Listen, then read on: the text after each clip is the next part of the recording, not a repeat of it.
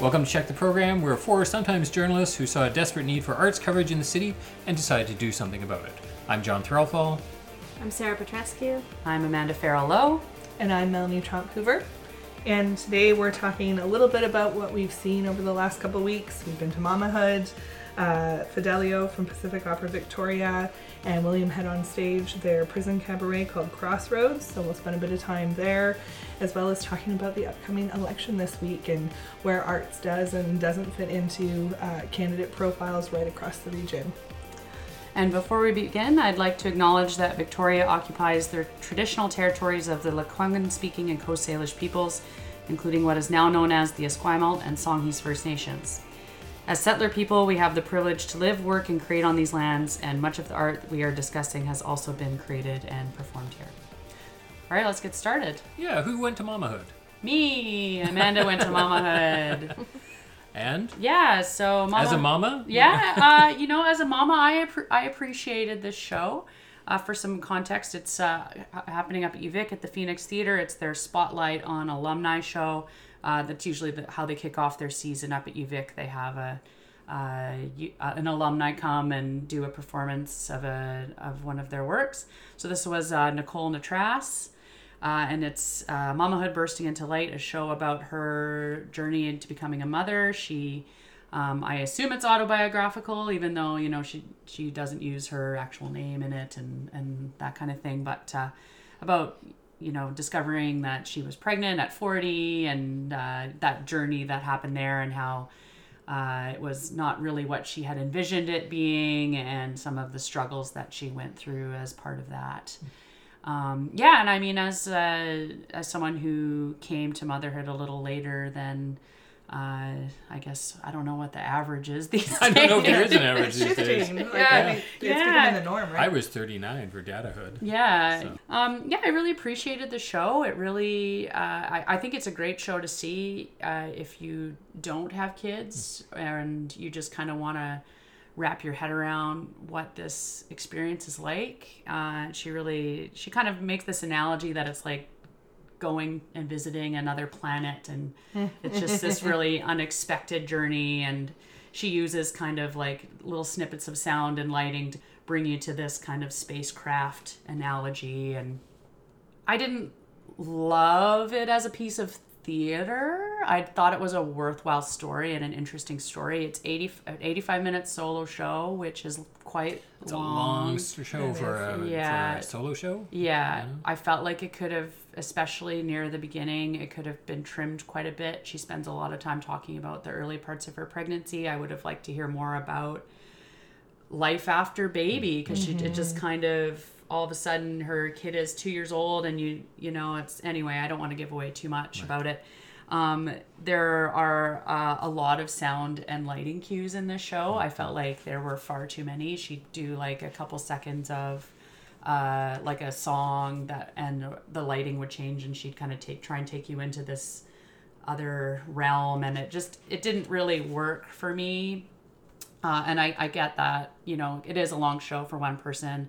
And directed by TJ Daw, who a lot of people are familiar with. Yeah, I was going to ask, so could you see TJ's hand in the work, or was it more... it's funny, I didn't really... I've seen several of TJ's shows, and, he's just the master of this kind monologue. Yeah. And well, he knows how to blend and layer his monologues really well. Yeah, I can see... It's usually tight. Yeah. What you're saying about dramaturging it down a little bit. Yeah, I felt like it could have, used a little more of that.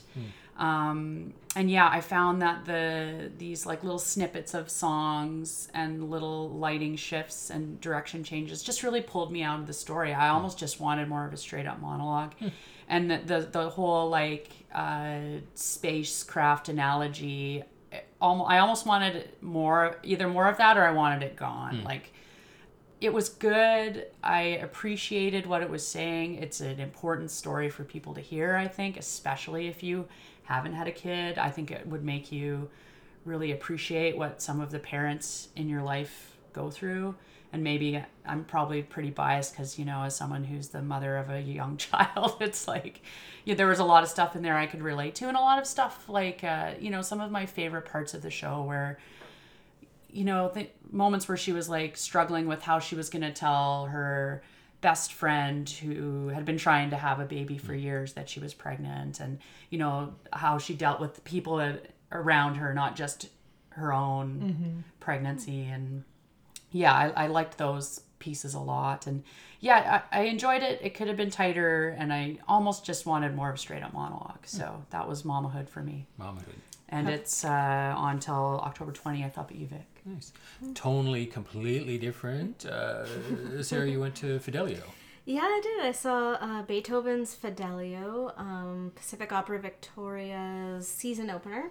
Not a show I know. I mean, No. they keep saying Beethoven's only opera. Yeah. Is there a reason for There's that? a reason it was. There is. There's a reason it was his only opera. I didn't really try it again. And a reason it's not well known, although the music is so Beethoven that you feel like you know the music, even though you might not recognize the arias or, not the most famous pieces. But yeah, it has that. The music's beautiful. That's the standout part of Fidelio. Just stunning, like gorgeous overture. Beautiful choral writing, like the chorus is incredible. So it's got all of those elements. The story is a little bit lacking. So it's the story of a woman, Lenore, whose husband Florestan is unjustly imprisoned, and she disguises herself as Fidelio, a boy who be an assistant to the prison guard and to try to help him escape. And so it's it's an interesting story. That's one of those common things, like a woman dresses up and and then there's the big reveal. But the actual libretto, the storyline is a little bit thin, and I felt like this staging of it, the director Wim Trompert took the theme of justice and sort of set it as like freedom fighters and kind of had that played on that theme, like of justice and people, prisoners of war, and so it kind of had this battling of motifs, I would think. So you have political prisoners, you have freedom fighters, and then there was video from missing and murdered sons of Colombia, from mothers in Colombia. And then there's another odd motif. So it's sung in German, and there's a sort of recurring motif of shoes. I was wondering about the shoes. Shoes, and I kept thinking, shoes. That is an image that I would associate with a lot of art associated with the Holocaust. Yes, yeah, absolutely. And I don't know if that was intentional. It wasn't in the director's notes, but it sort of threw you. And it, it's not bad if that's what it was going for, but there's such a jumble of messages. And when I thought about it, it just I just didn't connect emotionally at all, and it was just distracting. So with the story, I think it would have been better to just go with the love theme, to just go with you're so devoted to your husband that you're going to go through all of this and put your life on the line, and like that, the big romantic gesture, which The drama there. yeah, which may seem like if you're trying to do something modern with an old tale, then you might want to move away from that and try to make it more current. But that really is the best storyline for it. And I didn't love the set. What I loved about it is that you could see straight through to the brick wall in the back of the Royal Theatre, which is really cool. But there's this giant video screen that was showing all sorts of a mix of sort of interesting art and then this video from the soldiers, and then the prisoners, and then sort of B-roll kind of like flames and stuff, and it was really distracting. So that was sort of, and it just didn't. It distract. When there's a screen on in a restaurant, and you can't stop but watch. It was like that, and I could feel other people talking about that too. Like it didn't quite work, and so I think when you use technology in a show, it has to have a real purpose and not be overbearing. But other than that, it was really enjoyable, and I think we're just spoiled with the excellent shows, especially the last year. Like they have just been so amazing, and the setting, like you're just brought into this different world, And this one didn't quite do it, but it was still incredibly enjoyable. Standout performances? Oh, the Lenore, Aviva Fortunata was... That's a name. Yeah, amazing name. So she's amazing. Like, she kind of didn't really get, a bit of singing, but she has, like, she just blasts you. She's got this incredible voice, like, that sort of, like, pierces the, what do you call it, third wall or something. You get it in her first aria, and you're like, whoa, I want more of that. She just has like an otherworldly powerhouse voice. Oh. So yeah, that was great. That was Brent Riley Turner, who played Florestan, was also incredibly emotional singer. It was great, and the chorus was great. They had some great numbers. So yeah, it was great. Great. Yeah. I always applaud POV for finding operas that are not in the usual canon. There's only so many times you can see La Boheme and things like that. So it's nice when they do pull these things out, even if they're not always successful. They seem to do like two kind of well known and one not that well known, which I like. Great. Yeah. So Fidelio runs till the 21st, October 21st. Great. Yeah. And Melanie, you went out to the prison. I did. Yes, I saw William Head on stage this year. And this year they were doing, as much as the Victoria art scene is doing musical work this season, they as well did Crossroads, a prison cabaret, a very, very large ensemble piece, as many of the productions are there, and collectively written by the inmates who all kind of had a character within this cabaret that ranged from your kind of MC to, there was a jazz trio that Alphonse Frears, a local musician in town, mentored and wrote music for and did all the arrangements with this group. But then they kind of built their characters out of that to a fantastic drag performance, like went all over the map in a cabaret style show. It was set up as a little bit of a purgatory underneath tree limbs, essentially. And there was some kind of nefarious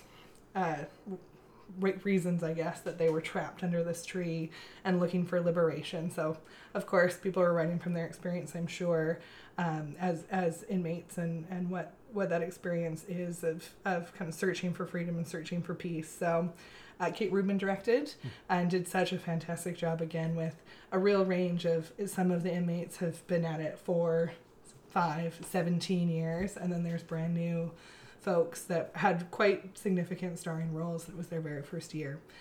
So she, as always, does a really great job. There was a few, Kathleen Greenfield was on stage, and a few other women to kind of round out the cast. Ingrid Hansen mentored, she did the choreography, and she also mentored the costume design, and that was a huge standout. Like, their ability, the imagination that went into the costumes across the board was really, really incredible. And that's one of the things about the William Head on Stage productions that's so cool, is the inmates produce every single element and learn the technical skills on the costume design, the set design, the technical aspects of producing the play.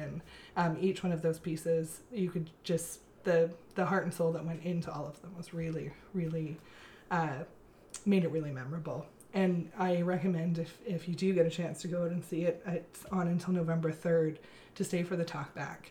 There's about 20 minutes after the show where the audience you can ask anything, and the humor and the amount of just kind of personal, really beautifully woven storytelling done back and forth it's always a kind of special cap on the show. What were the questions?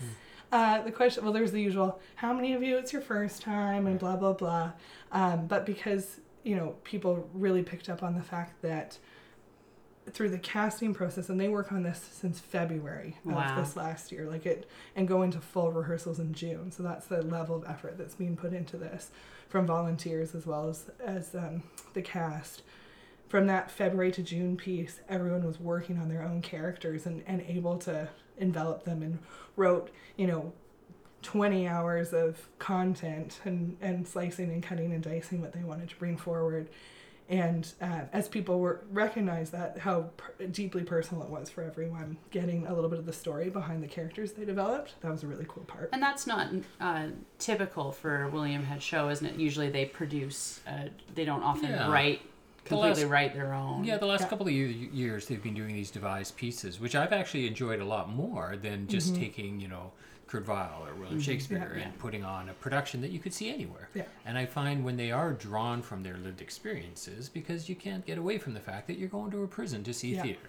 And, you're not seeing professional actors, but you want to get a sense of that journey that they're on. And, from what you're talking about, the idea of being in sort of a purgatory limbo, it seems very suitable. The one they did last year or the year before, where it was moving through time and it told the history of William Head as a site, was also a very effective. I like the direction they're going in lately with these devised shows. And that's like Kate and Kathleen and Ingrid have been doing that for quite some, working with William Head for quite some time. Yeah. Correct? Because it's a lot. And taking them through those, with the amount of rehearsal time, the amount of improv exercises they're doing, stage writing exercises, like the amount of skills that they're giving them, that they're working with to mentor, I should say, and learn from each other. It's really, really cool. So have any of the William Head actors come out after and ended up in theater productions that you guys know? Not that I know of. That's actually a I really feel good like question. some of them have, I feel like they're, they must, right? I don't know how many of them stay in Victoria. I was actually going to say, I suspect a lot of them probably move on. They probably disperse back to their home communities. That'll be interesting. I know I have interviewed a couple who have gotten out and were still around, but I don't know of any who ended up in Atomic Vaudeville or something. I would not be surprised. No, it's a good. But that was a common theme again in the talkback of, asking, how did you get into this? And is this like, how proud are you of all this work and whatnot? And the amount of people that offered that they had, had never been remotely interested in this type of work at all, and now it's the highlight of their year every year. They want to, they see a future in it for themselves. Was really cool. So maybe not in Victoria, but elsewhere. I remember going too. It had definitely sparked a passion in some people. So well, that's great. It sounds like it's a very strong production, and it sounds like it's worth the journey. It is. That's great. Yeah. All right, election 2018 happening this weekend. Saturday. So Amanda, why don't we kick off with you, because you hosted a mayor debate about a question and answer session around arts and how that fits into platforms for City of Victoria specifically. So the the Professional Art Alliance hosted a mayoral candidate panel at the Bauman Center on a Friday afternoon, and they were kind enough to ask me to moderate it. So that was interesting, an interesting experience. I was really glad they did it. Every year ProArt does a survey of that they send out to all the candidates across the CRD. And I think my understanding was they just kind of wanted to build on that, because, you send out a survey and of course everyone's going to be like, yeah, I like the arts. The arts are great, so I think they just wanted to build on that conversation. So it was just specifically for the mayoral candidates for the City of Victoria. I think originally 7 had RSVP'd, and then 5 RSVP'd, and then 4 showed up, and then 1 left halfway through. Really? So disappointing. So who showed up?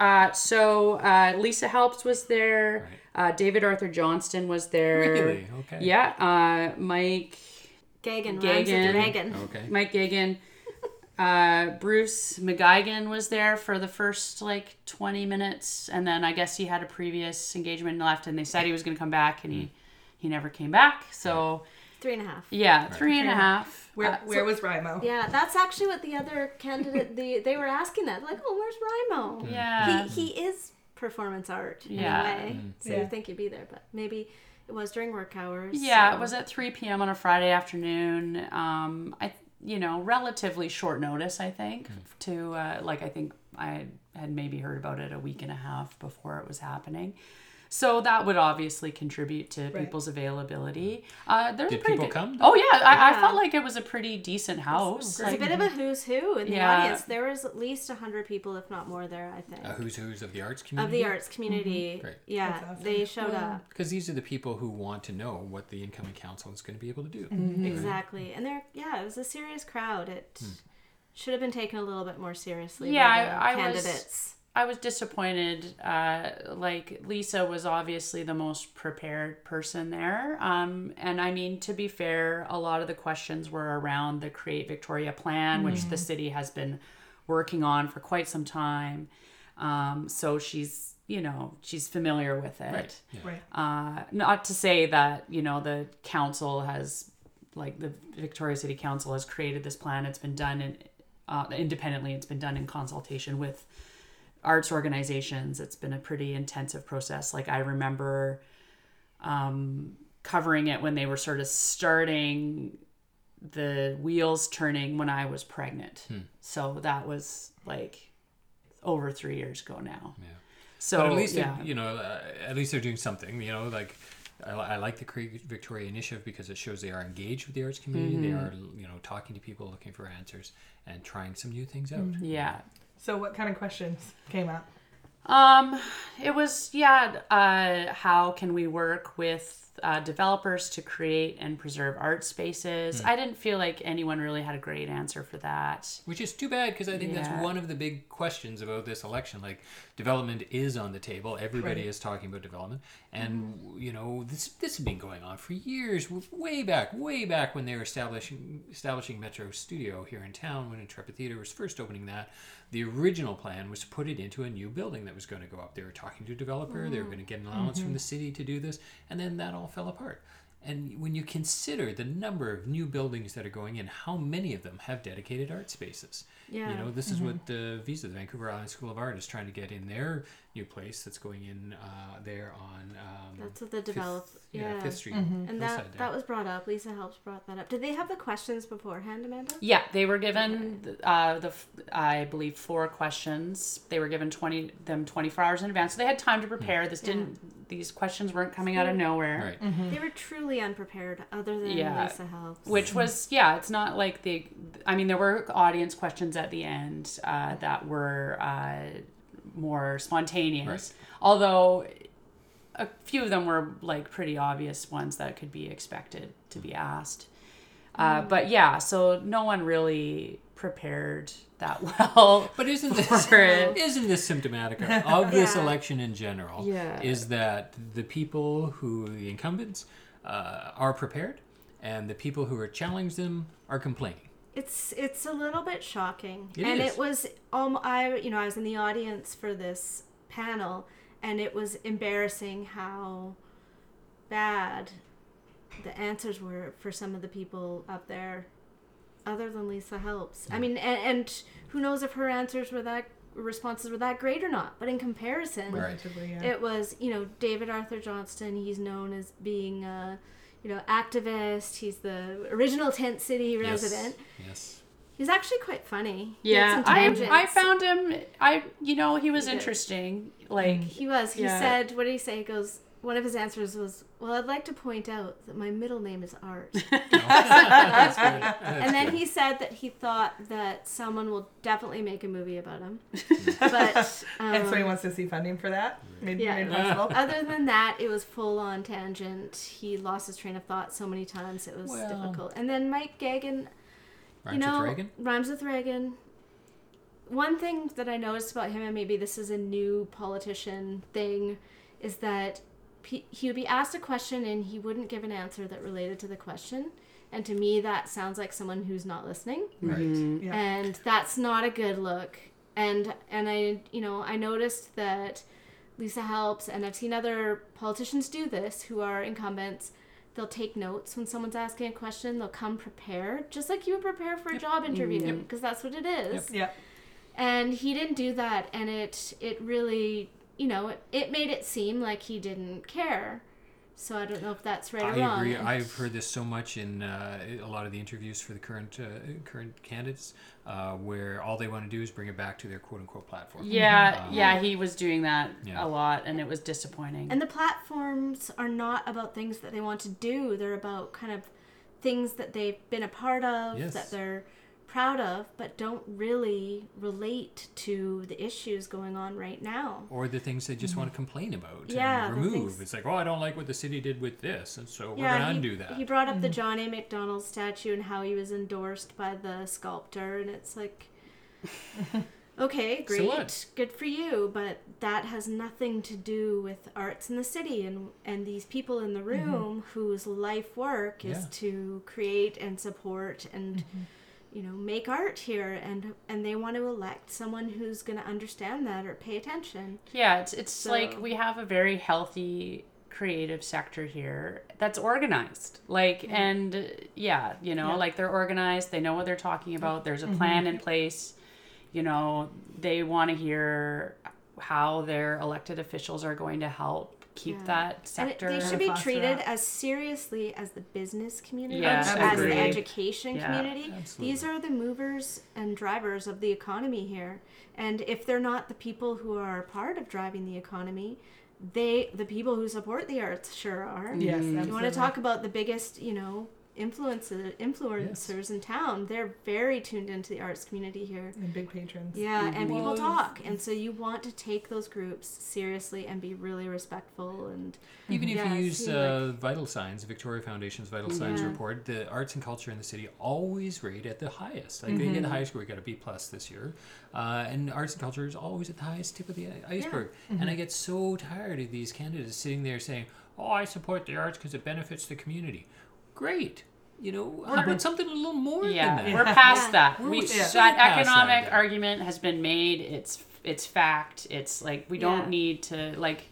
Those were the conversations we were having 10 years ago when they were cutting funding. We don't need to have those art conversations anymore. I'll So- give Bruce McGuigan some credit because he did have some specific ideas. He was very much in favor of the creation of live-work studios for artists and retirement residence for artists, which I thought was pretty far-reaching because a lot of the long-time arts people in town are getting to retirement age now. Right. I would love a retirement residence for artists. That'd be a really cool platform. Is that something that actually came up? That affordable housing is so dominant in this election as well, and how that impacts the artist community and that way or the didn't other? really. it didn't. There was a lot of discussion about space, art space. Yeah, because that's directly Not where tied they to live? development. Not where people live. Yeah, it didn't really go that deep. Yeah, I mean, there was a question about if they supported a central arts hub like the proposed Bastion Square, why or why not.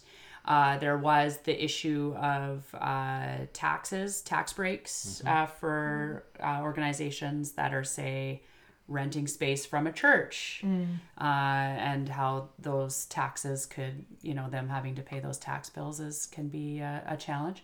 So, but nothing specifically about affordable housing that is directed at specifically for artists. And I think that part of the challenge with the conversation was the lack of depth of the people who are leading, who are part of the, the candidates.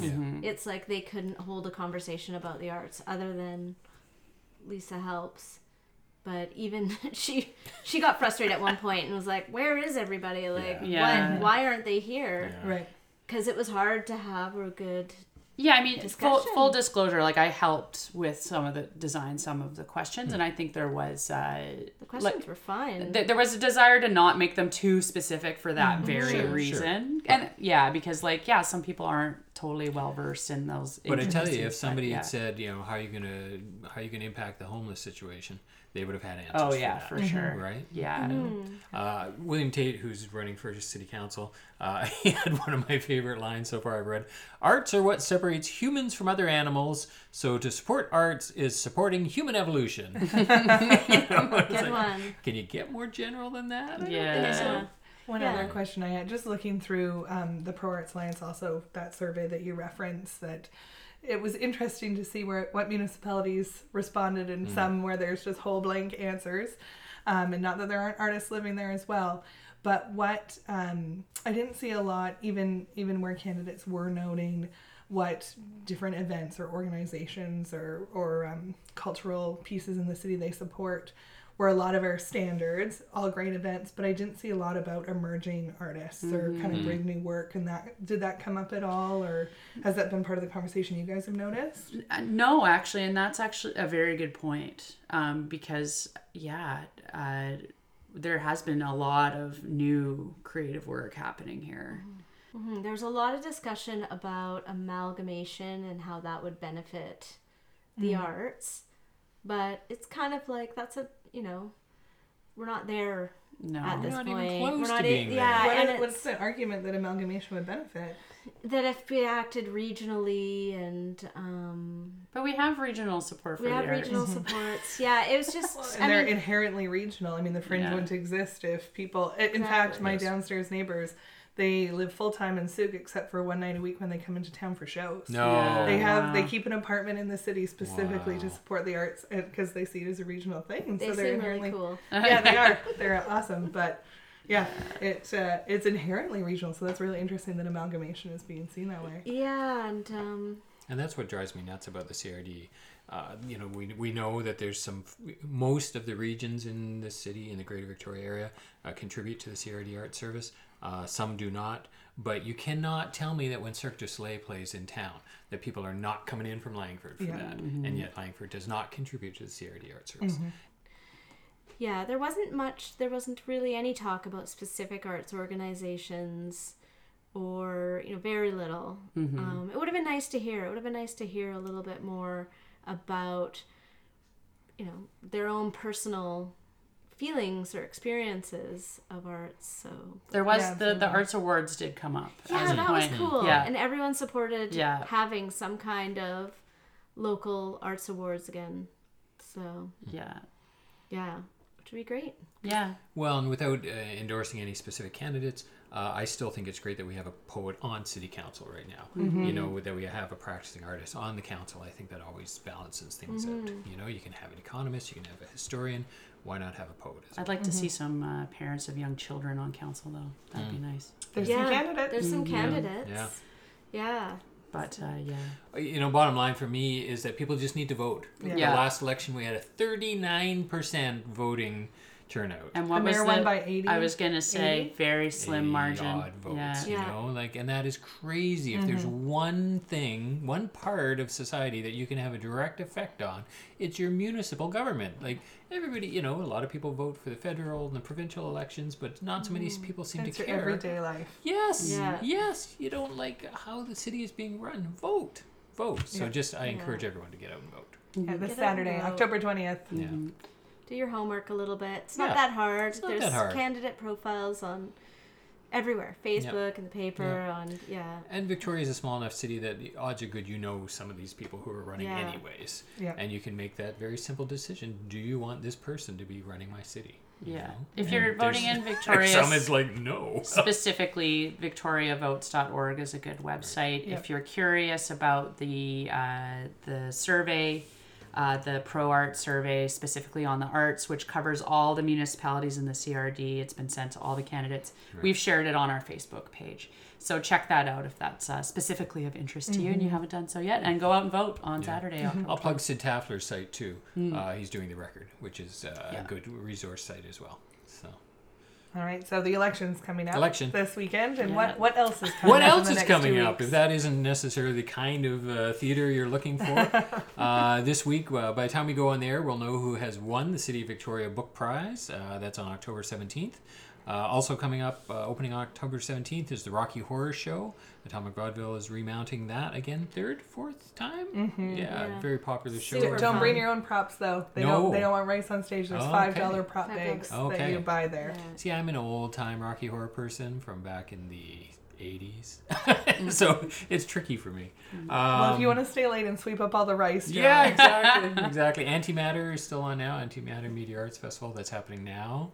What else? Atomic Vaudeville is also doing a Halloween cabaret. Vampires are back.